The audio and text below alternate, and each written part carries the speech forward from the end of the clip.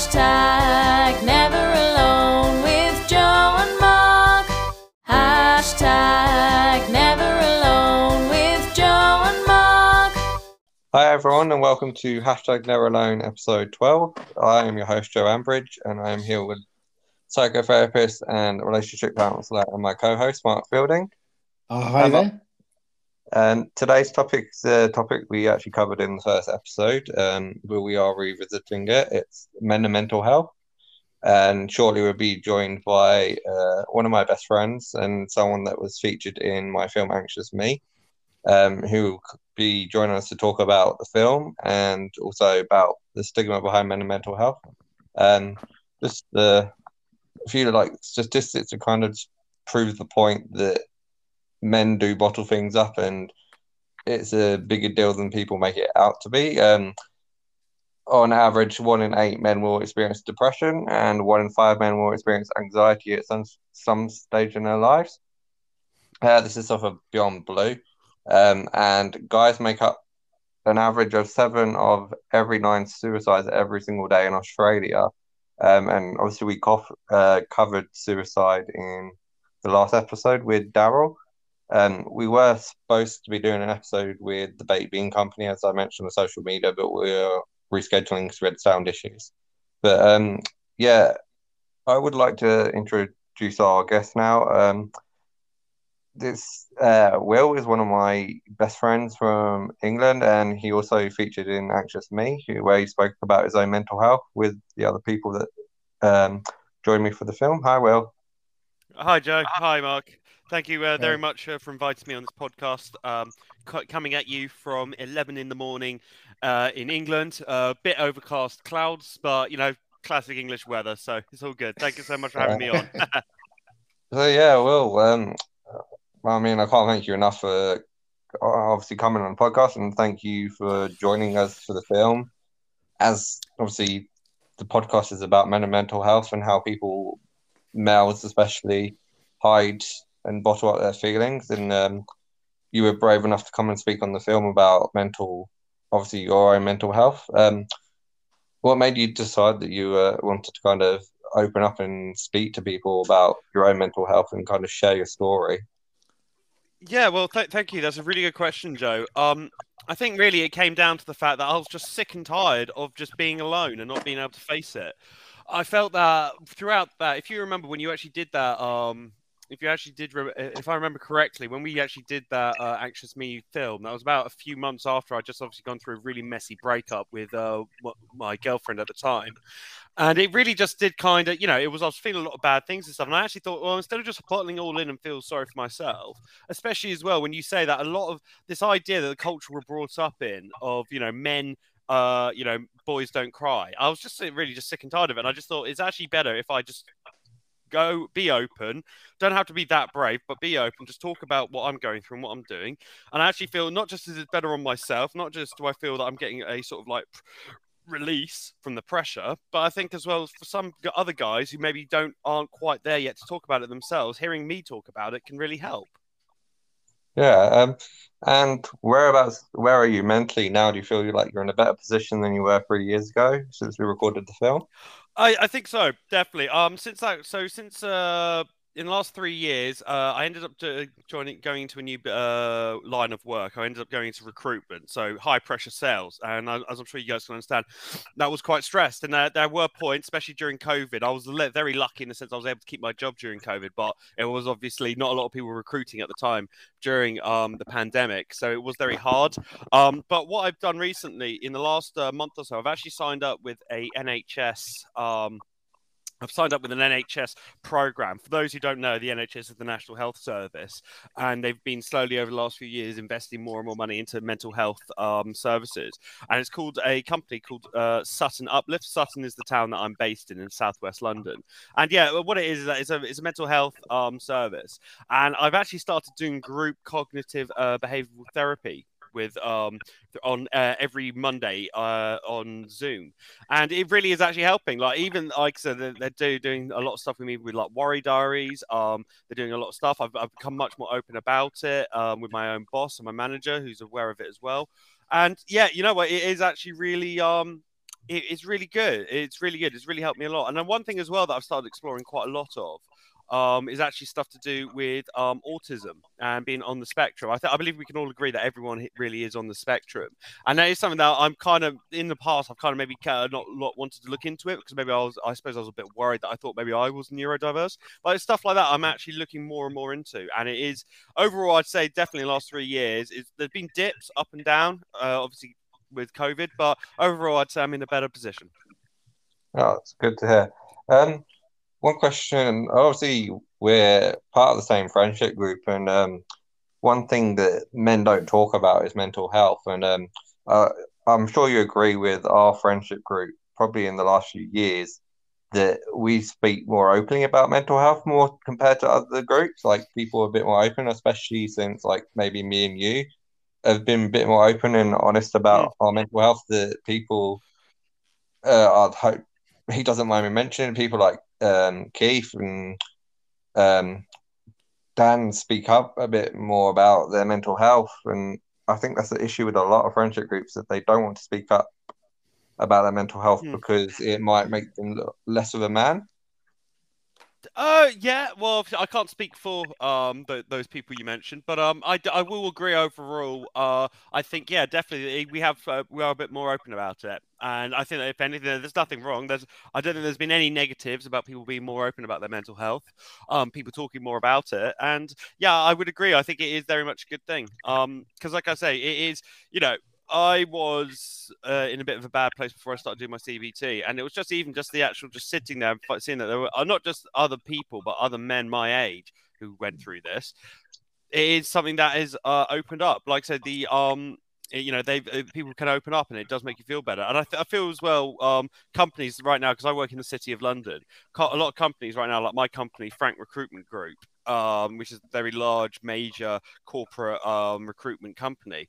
They've started doing a lot of mental health awareness, a lot of mental health. That we've started implementing a Wellness Friday now, so we get to finish work every day, every Friday at 4 p.m. And we now have flexible working hours, and it's very much the old ways of having to be in like 8 to 8 in recruitment, because it is, like I say, high pressure sales, having to hit the phones and stuff. I think now that people realize, and actually that has a detrimental effect on people's mental health, especially if they're not doing as good as they would like to be doing, is it's a good thing. It's good to see that there is now this cultural shift towards that. Yeah. And you mentioned that you do group cognitive therapy.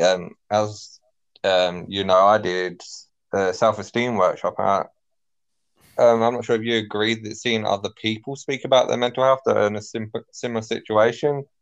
In my case, when I went to self-esteem workshop, there's people that look like, I don't know, like a nightclub bouncer, like good looking and stuff, and feel like they probably wouldn't have much confidence issues or mental health issues.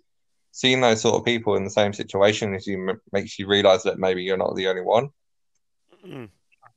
Yeah, no, definitely. I think one of the worst causes and one of the biggest problems I find with depression, and obviously I'm not talking about this from a scientific or psychological point of view. So obviously this is just my own anecdotal evidence. I do feel the worst bit about being depressed or having anxiety is you do truly feel you're the only one in the world that deals with this. Like you feel that everyone has the ability to give off a outward look that they're fine and they're doing great.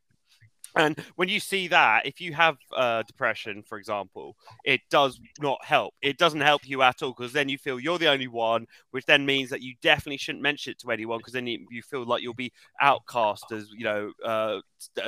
stereotypes as being weird or something like that. So no, definitely the fact is that group therapy. I was a bit worried when I first started group therapy because I didn't know how to react to it. I'm really happy I did group therapy, and I'd rather prefer that to maybe one-on-one single therapy. So yeah. Yeah, it can be really. I mean, the whole group therapy process can be so powerful, and something that you said about, it's so easy to, I don't know, especially with men. I mean, men just tend to, this is a bit of a generalization, but a lot of men tend to just internalize. So they'll present in one way. They'll go out with their mates. They'll watch the football. They'll talk about sport. They'll talk about surface stuff, and that's fine.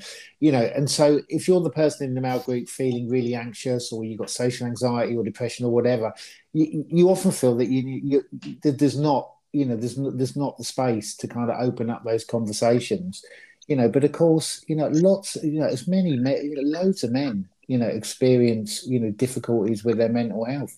And often I think in groups, just opening up the conversation in the male group, it's interesting that other people, then can often kind of pick it up, and then they'll kind of share, issues that they might be having about their mental health. And anyone can experience mental health issues. We all experience mental health issues, don't we? In different forms at different times of our lives. So, I mean, the fact it gets normalized, amongst men, I think it's kind of happening, isn't it, a little bit in the media, but I think there's a long way to go. Definitely. Yeah, no, I do agree with everything you say there, Mark. I think it is, you do get a lot of internalization with guys, because it is, unfortunately, we've just been brought up for years. I don't know, maybe because of the offset of the Second World War or stuff like that. This idea of, boys don't cry, you have to be big, strong men, almost like soldiers, this and that. And it is just like kind of, well, actually, no, we're not at war anymore. We don't have to deal with these sorts of things. We have to, we are allowed to be open. We are allowed to talk about this, weakness, showing humility and showing your emotional issues is not weakness. I've never seen it as a weakness. So yeah, no, I totally agree. Yeah, it's definitely the right step in getting the help you need, and kind of even just telling a friend kind of gets that weight off your chest. I definitely feel that we've been friends for years, and I definitely feel like in the last few years, I feel like I can talk to you about anything and feel like I'm not judged. And I did go through a phase when I moved to Australia where I didn't want to admit that I had mental health issues, but because I felt it's going to be a weakness, and I didn't want people to know I was struggling, because someone might say, "Oh, come back home. Maybe you shouldn't be there." And obviously, when I went through one of the worst times where I was in the mental health clinic, when I came back home, you were probably one of the most supportive people that were there for me when I came back to London, and I do really appreciate the support you gave me. And that's kind of where I'm glad I have that sort of friendship, where others might not have that friendship where they can be open with their friends about it. Yeah, no, absolutely. Listen, Joe, and obviously, not to focus too much on that particular incident, but I think, yeah, definitely when you found out that obviously your girlfriend was going back to Australia and you wanted to go and join her, obviously there was quite rightly some people who were saying, oh, is this the right time? Maybe he's a bit too fast, this and that. But to be honest, I have to say, mate, I know I wouldn't have been able to have done it what you did. Literally just going almost diving head first 12,000 miles away. And yeah, no, obviously, yeah, there was a point where things didn't quite go to plan. But let's be honest, nothing does go to plan. And at the end of the day, that's not necessarily your fault. I mean, it is something that it happened, and I suppose with hindsight, yeah, hindsight's a great thing. But at the end of the day, it's not helping you, nor it's helping it. It doesn't help. It doesn't help you, and it doesn't help anyone. If, let's say, I don't know, you're made to feel bad for those mistakes. The mistakes happen. We don't have time machines. We can't go back in time and change things. Yeah, we all have regrets here and there that we wish we could change stuff around. But guess what? It didn't happen. We moved on, and this is where we are now. You're still in Australia now. Seems you're doing great there, which is great to hear. Obviously, I do think sometimes 12,000 miles is a bit too far away, especially when I want to meet up with you for a beer. But, this is what happens. These things happen, and obviously we work around them. So, yeah, definitely. Yeah, so one of the questions we asked in Anxious Me was what coping strategies do you use? Obviously, you do your CBT now. Is there anything else you do when you're at home or you're at? I mean, I was doing CBD oil at the time, if you remember. And unfortunately, I've stopped going off on that. I stopped doing that, but I think I will get back onto it again, especially with some of the stress. But I think with a lot of it just kind of is. I've started just doing a couple of breathing exercises. I think, yeah, just being able to actually do a bit of breathing. This was actually something that was given to me by my manager, actually. He allowed me. He told me that sometimes just taking a deep breath, just taking 5 minutes away from the screen, going for a walk, trying to clear your thoughts, actually does help me a lot. I mean, I was basically, I haven't been fully diagnosed, but I went through a telephone call, and with a mental health specialist, and they said that I most probably had, from the looks of it, a mild form of generalized anxiety disorder. But obviously, this isn't a full diagnosis; this is just indications of it, and I probably do have that. But at the end of the day, everyone does in their own, as you said, like 1 in 5 men will have anxiety. Well, to be honest, I think it's probably much smaller number than that. I'd say it's probably more like 1 in 3 or 2. And I think definitely it is one of those things where you have to. Yeah, it is one of those things where you have to sometimes just take a deep breath, be aware of your surroundings, because I think sometimes a lot of people can get dissociative, and that's what happens where it kind of is a bit like a vicious spiral downwards in that sense. Yeah, really interested what you say, because I guess when they do this research, it's it's generally self-reported, isn't it? And I guess a lot of men are not going to report that they've got anxiety and mental health for all the reasons that we said. I wanted to pick up on the CBD oil, because I know at the time when you filmed Anxious Me One, that was really helping. I just wanted to ask you a little bit more about it and how it helped. Well, so for those who aren't aware, CBD, and I believe I'll have to double check this. I believe it stands for cannabidiol oil. So basically, there's 2 parts to the marijuana plant. There's CBD and THC. THC stands for tetrahydrocannabinoids.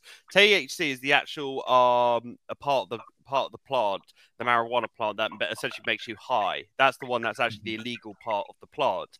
However, if you take that away, CBD in itself doesn't actually cause those psychoactive effects, or whatever the term for it is. So it's actually legal. And yeah, what people have just found is that actually there's been a lot of research into it, especially in America, where obviously they're starting to do a lot of legalization there. And it really is showing to be very, very effective when it comes to the treatment of people with anxiety and with people who have anxiety and other mental health issues. I find it very relaxing. I'd say when I used to take CBD, because you can get different strengths of it, I do recommend that you try, if people are interested in taking it, it's good to try and start slowly at maybe like a 5% and build your way up to try and find what you think is, because sometimes it can be a little bit overpowering. But what I found with it is that when I take it, it would be literally like a warm shower coming down my body. That's kind of the best word to describe it. I felt that, especially all the tension in my shoulder, because I can get very stressed and tense in my shoulders. My muscles can get very knotted up easily because of obviously stress. I felt that it actually relaxed me quite a lot. And then, you know what, it is one of those things where I wouldn't say you get high, but I would say that you do kind of, you do find it very relaxing. So I think definitely it was helping. And unfortunately, I just kind of went off. I don't know why. I just thought I kind of stopped. I think it was doing so well for me. I just had to stop. I was doing so well with it. I didn't think I needed it anymore. So it wasn't like I was getting addicted. So I just stopped. But I think sometimes there are times where I might try and see if I can get back into it again. Because I do think it does. It has a lot of good benefits. Yeah, and I think a lot of these, CBD oil, I've taken CBD oil for sleep if I've had a restless night. Got some CBD oil from Holland and Barrett, and it really, really helps. It really helps to kind of chill you out, and and I guess personal opinion, but there's a lot of research now going into a lot of things. There's cannabis, there's ketamine, there's MDMA. There's a load of research into using some of these substances in order to help with mental health issues. And I think that's really, really interesting research. And then I guess what you're saying, Will, is the CBD oil really helps, but now you're feeling much better. So I guess you don't really need it at the moment. Yeah, exactly. I definitely think, there was a time when I did need it. I think definitely around about Anxious Me was a good time to use it, and I think it did help. And I think, it does help a bit more. So that, in a way, is a good thing, because then it shows that it's not an addictive substance. So you can't get addicted to it, which is great. Because I think if there's one less thing we need in this world, it's more addictive stuff. And no, exactly. I mean, it's great to hear that obviously in Australia, because obviously different countries have different laws regarding it. It's good to hear in Australia that you guys do have it. I mean, firstly, can I just say I didn't even know Holland and Barrett existed in Australia. So yeah, that's pretty cool. Mark plays in the UK. Oh, really? Mark, you live in the UK? Bloody hell. Sorry, I thought you were in Australia as well. No, Goodness. We have legalised it over here, though. Well, I think in Canberra, they've legalised it. Yeah, definitely. Well, like I said, it's not part of CBD. It's not part of It's not THC. And if there is, it's almost like trace elements of it. So it is not, like I said, it's not something that will get you high. So UK law, they see it as a legal thing. So I hope in Australia they start to do the same thing as well. Yeah. One thing, did you, in relation to the film, since the release of the film, did you have anyone come up to you or anyone speak to you about mental health or about the film at all? I mean, obviously, some of my friends were made aware of it, and some of them watched it, and quite a few of them were very impressed. I think my family was really enjoyed. A couple of my family members really enjoyed it, and with that, I was open and able to talk about these things because I think they knew that I was bottling up a lot of stuff.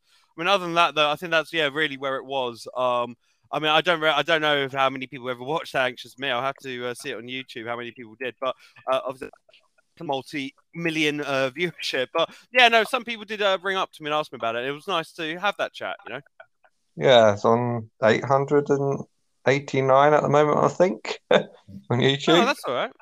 Yeah, no, Yeah. that's good. Well, there will be probably some. I think from that, even with that small amount, I think we can take at least. There will probably be one person who was looking around, found it, watched it, and probably maybe they have got something good out of it. So yeah. Yeah, I've definitely Yeah. had a few people message me and say about the film, and obviously it's kind of given them the confidence to speak up about anxiety. People that I didn't even know had it have spoken up Mm. about it. Yeah, I Yeah. watched it again. I watched it again just before we talked to you, Will. And I mean, I would, I would really encourage our listeners to watch it. I thought it was excellent. I mean, I watched it. I thought it was excellent at the time. I watched it again, and I just thought it was really, really good for people that have suffered anxiety and never spoken about it. I mean, it's a wonderful resource, I think. Yeah, it's did actually win an award a few years ago for short film of the month for the Australia Short Film Network. And it's been shown in university lectures as well at Kingston Uni Oh, for really? mental health. Oh, so I should hang out more at Kingston Uni. They'll be literally, oh yeah, you're that guy. I was literally, yep, I'm famous now. I'm a famous guy on campus. Yeah. And also Yeah. we had the follow-up film Anxious Me 2, which was with Mark, obviously. And that did pretty well. That ended up finishing same competition, but this year I think it was, and it finished second. It was runner-up.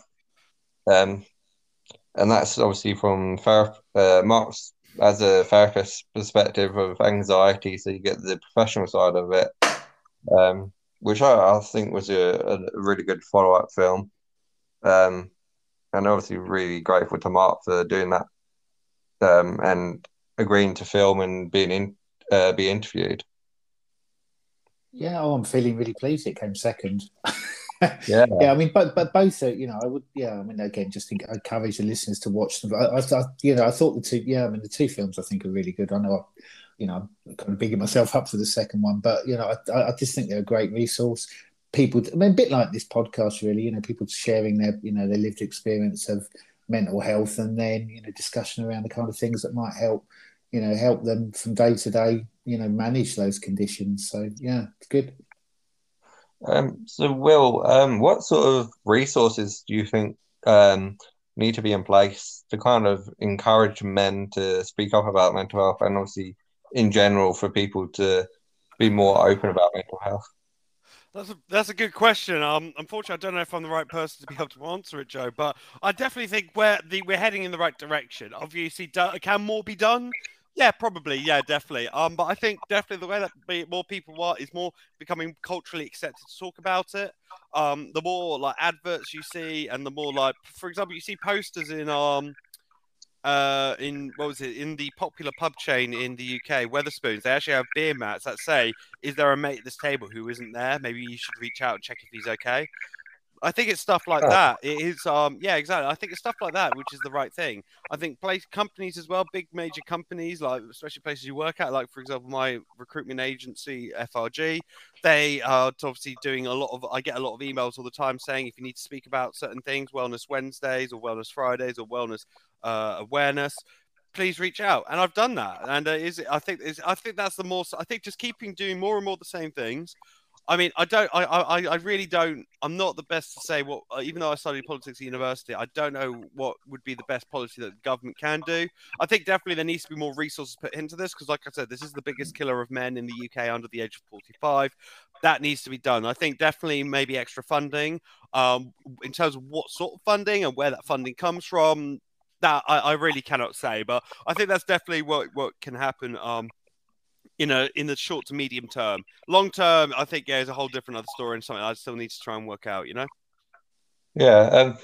My idea maybe, like a lot of people, especially in the UK, and men go to the pub to watch sport. Maybe pubs could organise maybe like a Sunday evening where you can go and talk about mental health with other men, and maybe that, and go and have a pint. Obviously, maybe you get a free drink for showing up. Maybe that would encourage people to go and talk. Well, Yeah. yeah, no, that's an idea. Obviously, I think I can already speak. There might be some flaws in that. I mean, firstly, obviously offering free drinks. Well, obviously alcohol is a depressant, so I mean, maybe not alcohol, but I think how about this even better one? Maybe when obviously guys go to the pub to watch sport, how about at the halftime break they have an advert that comes up between the sports saying something like "Speak to your mate," or it's okay to not feel okay. Someone could look at that advert and then kick off the conversation. I think initially the first person to kick off the conversation is the most bravest thing to do, and it's a snowball effect. But you need to have that first trigger. I think just trying to say, okay, we're gonna have this evening on a Sunday in a busy pub where guys can come around. That might be a little bit maybe over empowering. Maybe some guys might feel like, oh, I don't want to do that just yet. I'm not at that stage just yet. However, if you start off small with, let's say, like adverts, mental health adverts, especially during prime time things like the pub, and I think they have started doing that. I may be incorrect here, but I think they have started to do that on a small scale. Well, I think actually that could be a great way to do it and actually get people to kick off. Yeah, I love the idea of the beer mats. I think that's fantastic. And I guess for me, more celebrity, there is a bit of this. I mean, there's a lot of celebrities now coming out and talking about their mental health. A lot of them are women. It's still brilliant that, people really in the public eye coming out, but there's a lot of male celebrities now coming out, sportsmen, talking about, their mental health. There was one that was talking about their struggles with bulimia, but I can't actually remember who it was. But, more of that, I think. More male figures from the celebrity world, from the sporting world coming out, talking about their mental health. I think the more that happens, I think the more it becomes normalised. Definitely. Yeah, I think obviously having people you idolise speak about serious issues are more likely to encourage you to do it, because then you realise they're just like you.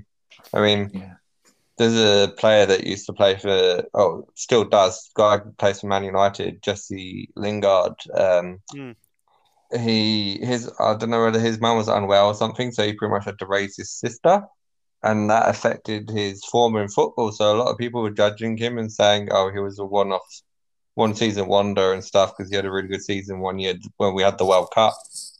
And obviously that criticism is going to hit him hard, knowing that he's obviously already struggling because he's having to look after his sister. He's got all the off the pitch stuff, and then he's got on the pitch stuff where people are judging him. And he came out and spoke in an interview about his mental health and the difference it's made. Obviously, he had a good season last year for West Ham, because I think obviously speaking up about it's obviously helped him realize that it's okay to talk about it, even if you are famous. Yeah, no, definitely. I've always liked Jesse Lingard. I wasn't aware of that. I know he just said one or two things about mental health, but I didn't realize it was. And sometimes that is actually a good thing. I mean, right now, here's a great example of this. I'm surprised we haven't brought it up just yet, but the Olympics right now with Simone Biles. Or if you see Simone right now, she's already considered to be the greatest gymnast of all time. And as you can tell from being on the media, I think even just this morning, she's had to pull out of more events because of her mental health. And I suppose it is quite nice that she is, she's getting a lot of support. And it is very much, right now. So just this morning, she said that she pulled out from the vault and uneven bar. She's already pulled out from the all-round event and the team events. So she could still compete on the floor and balance beam. And yeah, she claims she has what's known as the twisties. So the twisties are essentially when you're thinking about what was it? When you're thinking so much about in gymnastics, from what I've been told, the twisties are where you overthink things so much you can't actually do a normal twist, which for years you've probably been able to do without even having to think twice about it. And I think actually this is good. If anything, though, the fact that she is not forcing herself to go through this, she's not allowing the pressure of being an Olympic gold medalist to go through this, I think is a good thing. I think in years to come, this could actually be seen as an eye-opening event, a turning point when it comes to mental health, where people could say, actually, you know what, one of the top people in their field, one of the top people of all time in sports, a role model to young black girls and to people all across the world. The fact that if she can say, "I'm not right for this, I need to pull out," I think can be a good thing. So yeah, it's good to see that she's getting overall support and not condemnation. There are some people here and there who don't quite understand it, who are condemning her, but I think a lot of them are just contrarians, really, who are just doing it for the for the clickbait. But it's good to see stuff like that. Yeah, and it's really amazing. I guess the message. Yeah, I mean that's so current, and I guess the message she's sending is, I'm going to prioritise my mental health over, getting gold medals, which she's been training for years. She's a top athlete, and I think it sends out. I mean, incredibly difficult for her, of course, but it does send out a good message. I think that the people in the public eye, really famous people, are willing to prioritise their mental health against other things. Definitely. I mean, because as people say, she already won golds in Rio, and I believe possibly London as well. Like she's already won like world. She's like a 5-time winner in a row of the world championships. Like she doesn't need to prove much else. She's already proven she is a GOAT of all time. She like the amount of stuff that she's been done. Like there were some gymnastic moves that it was considered that only men could do because obviously on average, men have better muscle density. And she's actually gone out there and become the first woman to do these to prove that women can do that, which is amazing in itself. And the fact is that she has, she's done all this, so she's already proven that. Yeah, people call her the GOAT because she is the GOAT. So she doesn't have much else more to prove. Like if anything, maybe winning a load more golds in Rio would have been the icing on the cake. So it's it is a good thing to see that people are actually taking account of not pushing themselves too far. And I really admired that. I mean, help me out with the name here, Will, but the female tennis player that pulled out the British one. Oh, you're talking about Naomi Osaka. Yeah, I mean, I just thought that was amazing, really, that she was, that she was open and just pulled out and said, "These things are stressing me out. I'm not going to do them." I thought it was amazing. Especially as well, because I don't know if you're aware of this, but Naomi Osaka says she's half American, half Japanese, and she was representing Japan. Well, obviously she was going to be the darling of the game because she was the one who lit the cauldron. I didn't watch the opening ceremony, but I was told that she was the one who lit the cauldron. She was the one who was going to be like, essentially like in the same way that who was it? Like Jess Ennis was our golden girl in London 2012. She was going to become that for Tokyo, and she had to pull out. And I think that's actually incredible. It's a very brave thing to do, obviously, because I'm sure there would have been some people out there who were quite upset by that. But at the end of the day, it's not about them; it's about yourself. You have to put your number one when it comes to mental health. Obviously, you have to care about your family and stuff like that. But at the same time, you have to put yourself first. So definitely, that is good. Yeah, we had the other tennis player as well, the British one recently at Wimbledon. She pulled out because she had a panic attack as well. I think that's the same person. I think, Naomi Osaka pulled out of, I believe, the US Open, Wimbledon as well, and the Olympics. So, yeah, it is the same person here that we're talking about. I think she's just, I think she has a British one as well that had a panic attack. The youngster that's only just really started. She got halfway through the game. Oh, yes, the half English, half Romanian girl, Emma here's it, Raducanu. Emma Rad. Yeah, I've just had to look up. She's half Romanian. It's a hard name to pronounce. Raducanu. So Emma Raducanu. That's it. Yeah. Emma Raducanu. Yeah, you're right. She had to pull out because she had I think, like I said, she was a wild card. She did really well. She's playing against one of the best in the world. Prime time as well. It was an evening prime time show on Wimbledon, so all the Americans would have been watching it. And unfortunately, she got a bit better of her, but she's only 18. Like you can't expect it. Well, I don't understand why it's getting more and more. I don't know. I understand why it's kind of getting more and more socially acceptable. We're getting these 18 and 19-year-olds who are having to go. Obviously, they are the best in the. They are some of the best in the world, and obviously they've got that youth behind them. But at the same time, expecting them, oh yeah, it's okay if they go on like the finals to take penalties in the finals or have to get primetime slots in Wimbledon. They've got many years ahead of them. We've got at least a good 10 years of athletic ability. Like I said, my dad always used to say, you don't get to your athletic peak until about 28, 29, 30. Yeah, I definitely the response to her having a panic attack from especially like people like Marcus Rashford came out and said, I've been in the same spot. He was in a FA Youth Cup final and he had a panic attack and he had mental health issues, and a few of the other players famous people came out. I think I don't know whether it was Jesse Lingard came out, Jadon Sancho, and a few other people came out and showed their support and said they've been in the same position.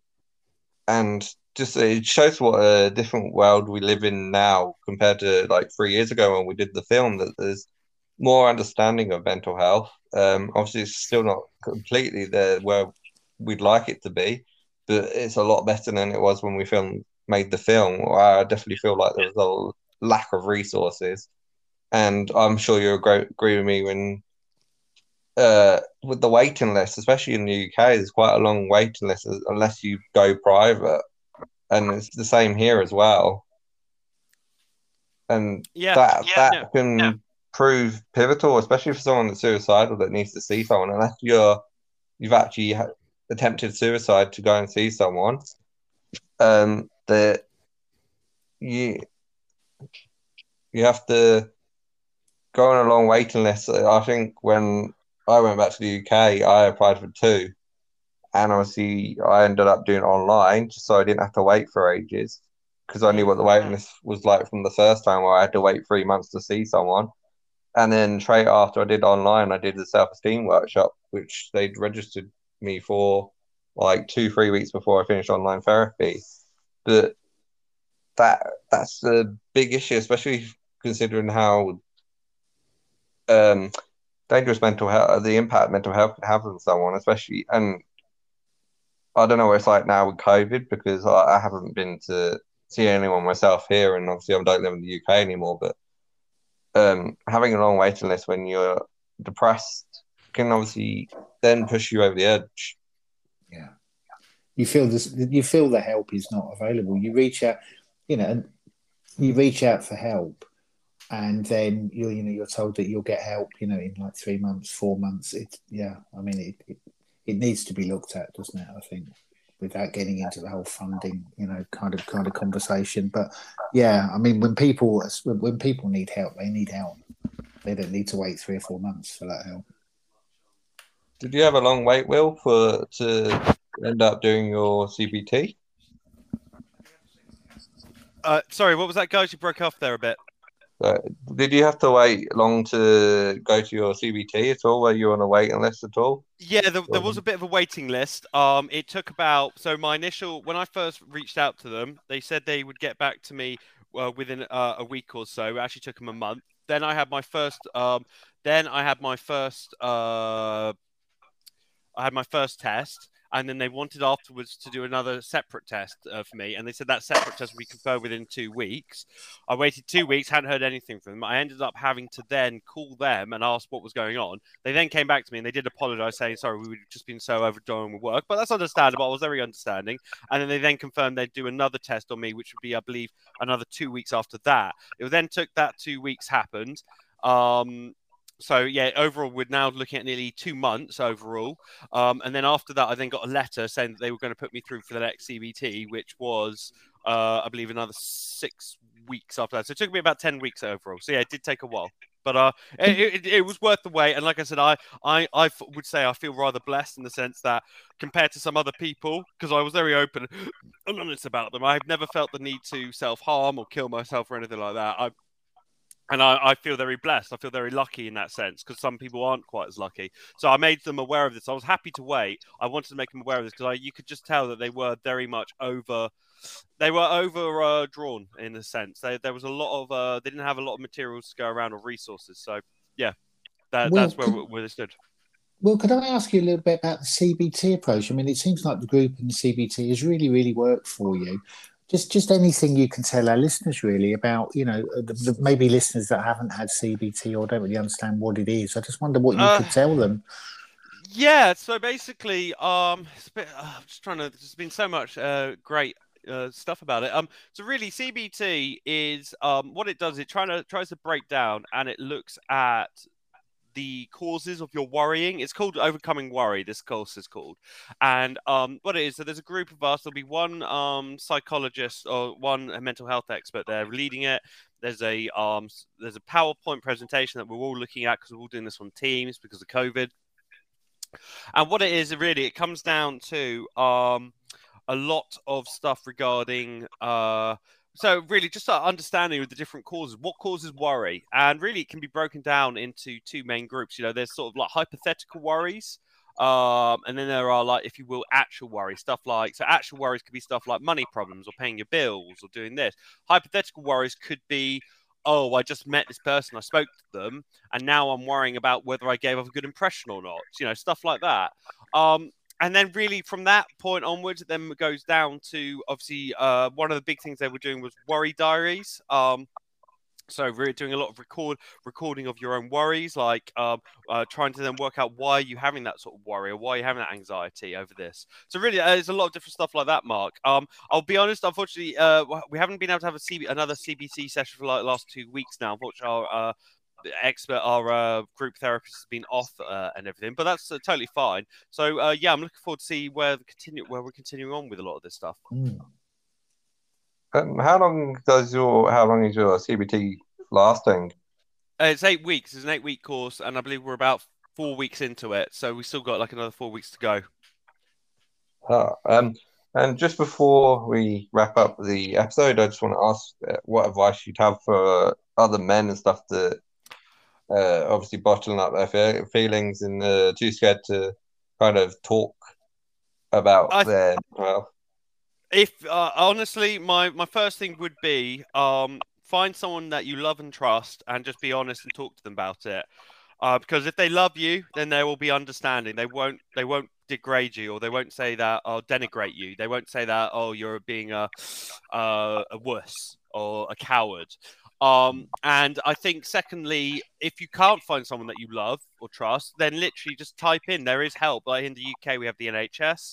I'm sure in just about every civilized and developed country in the world, there are some charities out there. Honestly, the best thing you can do is just let go. In terms of, and when I say let go of what you're bottling up inside. Let it out. Talk about your worries. Talk about, I don't know, you're worried that you don't have a girlfriend, or you're worried that you haven't got that promotion at work, or you haven't you haven't got a lot of money right now, or you're worried about how COVID is going to affect you in the long run. Stuff like that. It's okay to talk about this. That's the best thing I can come down to it. Don't be afraid, because honestly, once you actually let go, the big thing I was surprised about was I thought people call me a coward. I thought people would be literally, oh, well, stop being worse, man. Man up, as they like to say. Honestly, you'll be surprised how understanding a lot of people were, like within our own friendship group. Obviously, Joe, you've always been very strong and brave to talk about it, so I knew you'd be understanding, but I didn't know what the others would be like. And I was very happy when I did talk to them about it, and they were very understanding. And also same with my own family. And people like that, even people like my dad, who I didn't expect my dad would be quite as understanding, because obviously he came from a different time and place, but he was very understanding. So yeah, honestly, be open about this, talk about this stuff. That you cannot make anything bad from it. Well, thank you for joining us. We'll really do appreciate you coming on the episode and obviously openly talking about everything. And it's been good to catch up since Anxious Me. And if our listeners haven't seen it already, go and watch it on YouTube. It's on Lionstone Multimedia, or you can just search Anxious Me, where you can see more of Will's story and myself, and obviously two other people that speak on it. And obviously check out Anxious Me 2 with Mark. It's on the same channel. It's called Anxious Me 2, a therapist's perspective. And I just want to say thank you again, Will, for obviously coming and speaking. Yeah, absolutely. Thank you so much for having me on, Joe. Sorry I wasn't able to make it last time and everything. Like I say, sometimes trying to get this all done at the right time on a weekend when you're so many thousands of miles apart sometimes doesn't work. But it was good. I'm really happy that we were able to do this. And listen, if you ever need me, if you ever want me to come on again, more than happy to. Yeah, like I say, it is. I find it very beneficial to talk about this stuff and be open, because there are, like I said, these things aren't gone. It's not like I've survived this and it's gone now, I'm in remission. No, you still deal with these issues. It's just that I've got better coping mechanisms, and you're able to get better at them. So no, thank you very much. And it was great to speak to you as well, Mark. Sorry, I wasn't aware that you were actually based in the UK and everything. So it's good to hear that you're there. And yeah, definitely, hopefully we can do this again sometime. Yeah, really enjoyed talking to you, Will. Thank you. And thank you, Mark, for helping host again. Yep, no problem, Joe. Nice to see you. And hopefully episode 13 will be out soon. We'll be discussing bullying, and then eventually we will have the baby episode that we're re-recording as episode 14. And to those that are listening at home, please share with your family and friends, and obviously remember that you're never alone, as we say every episode, and let's get rid of the stigma behind mental health, especially around men, and remember to open up to anyone. As I said before, I'm lucky enough to have friends that understand a similar situation. But it honestly will be a massive weight off your shoulders to talk to someone, even if it's a complete stranger. Like, it does help. And thank you for listening. Bye, guys. See you guys. See ya. If you're interested in being a guest in any future episodes, please contact me via lionstellmultimedia@gmail.com or contact me on Facebook. We are doing an episode on suicide, men and mental health, and then we're doing one on empaths. If there's any topics you'd like to be covered, please let me know also at the email, as I mentioned before. Thanks again to those that have tuned in and made the podcast as popular as it is. If you or anyone you know has been affected by the topics discussed in today's episode or previous episodes, please contact your local or country's helpline. You'll find them by going to Google and typing in helpline. They have Samaritan Suicide Helpline, but remember that you're not alone, as the title of the podcast says. There are many other people like you that have got mental health issues and feel suicidal and feel alone, but there's always someone there for you to talk to, be it a friend, a family member, a stranger, a psychotherapist, or a doctor. There's someone to talk to. I've been in that position before, and talking to someone really does help. It's okay to not be okay. And I will see you in the next episode.